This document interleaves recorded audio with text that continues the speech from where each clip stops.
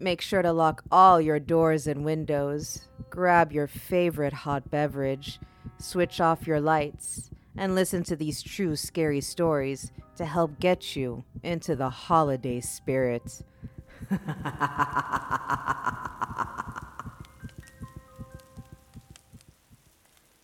She didn't tell me someone died there. One summer, during college, I took a job as a counselor at a girls' scout camp. I was in charge of a cabin full of girls that would change from week to week as new campers came in, but I stayed in the same cabin all summer. As time went on, I noticed weird stuff happening. Girls complained of nightmares, which I thought was normal, except that all the girls seemed to be having the same nightmares. They all talked of a mean old man who had a scar on his face and chased them through the camp up to the cabin, where they locked themselves inside while he banged on the doors and windows. There were other strange things too. Returning to the cabin to discover the lights on, while we'd all make sure it was off before we left as a group for dinner or an evening activity. Meals were mandatory and activities were camp-wide. No one should have been off on their own to turn the lights on once we'd left the cabin for the evening. I also noticed that any food or water bottles I had in the cabin tended to disappear. At first, I blamed the girls because they weren't allowed to have food of their own, so I thought maybe they were looking through my bags to steal the candy bars I'd store there for a little pick-me-up. But again, like with the lights, there just wasn't any reasonable time in which anyone would be alone long enough in the cabin for them to go through my bag unnoticed. At the end of the summer, the girls had gone home and the staff spent a tiring weekend packing the camp up and cleaning everything from top to bottom. On our last night, we were having a big bonfire and socializing, and generally having a great time saying goodbye to each other. As I was getting ready to return to my cabin for one last night of sleep, the camp director came up to me and asked in a kind of strange way how the summer had been. I told her the campers were exhausting at times, but that I really enjoyed the work and hoped to be back next summer. She pried a bit more, and eventually I realized she was asking if I'd noticed anything strange about the cabin. It turns out that while the camp was closed up for the winter, a homeless man had broken into this particular cabin and evidently spent a few weeks there before the owner of the camp discovered his body there at the beginning of spring. The camp director even came with me back to the cabin, where she pulled one of the bunk beds away from the wall and showed me a number of lines that had been carved into the wall. Tallies they thought meant he was tracking each day that passed. I did go back to the job the following summer, but on the condition I was assigned a different cabin. A bad feeling. In 2002, I moved to Los Angeles, was living in my first apartment alone. I didn't have a lot of money, and my neighborhood wasn't that great, but it seemed safe enough and I was excited to live in a place alone, so I figured I could handle myself. One morning, I got ready for work, grabbed my bag, and went to head out the door, but the door wouldn't open. At first, I thought I'd forgotten the lock was turned, so I double-checked it a few times, but the door was totally stuck. I freaked out, suddenly claustrophobic in the small space and annoyed that I was going to be late for work. I picked up the phone to call my landlord when I heard gunshots outside. I ran to the door and it pulled open smoothly. I thought better of it and shut and locked it again, waiting for the police to come before I opened it again. Later that day, I found out there had been a shooting directly in front of my building, at exactly the time I would have been walking out the door. I wasn't the intended target, obviously, but I think someone was watching out for me, making sure I wouldn't get caught up in someone else's violence. The man in the window. I used to have a weekly overnight babysitting job for a couple who frequently spent nights in another nearby city, caring for one of their ailing parents.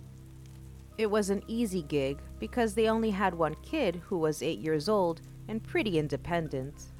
I just played with him for a few hours and got him ready for bed, and then got paid for another 14 hours while I watched TV, raided their fridge, and slept. The one thing I hated about the job, however, was the house. It was a somewhat modern house in the country, and they had big open windows, and the style was such that there weren't any curtains I could close. I just had to watch TV and live with the anxiety of knowing someone outside could be watching me, and I'd have no idea. One night, I was sitting down in the living room and I thought I heard a noise, so I turned the volume on the TV down. Sure enough, what I heard was a slight tap, tap, tap. I looked around and didn't see anything out of place, so I assumed it was a noise from a tree or something outside.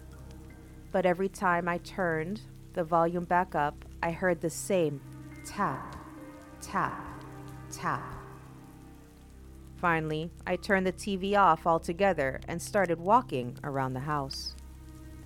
As my eyes adjusted to the darker room, I saw a man outside the window, fingernail pressed to the glass, making that tap, tap, tap noise, and smiling at me. I freaked out and sprinted upstairs to check on the kid, but the worst part was that there wasn't a phone upstairs, so I eventually had to creep back downstairs to grab a phone and call the police. I tried to avoid looking at the window, but I snuck a glance, and he was still there, just watching me calmly. I locked myself and the kid into his bedroom and waited for the police. They never found any trace of someone around the house, and I suspect they thought I was some kid playing a prank, but I know the person I saw was a full-grown man, and that he just stood there enjoying the fear he caused me to feel. Unexpected company.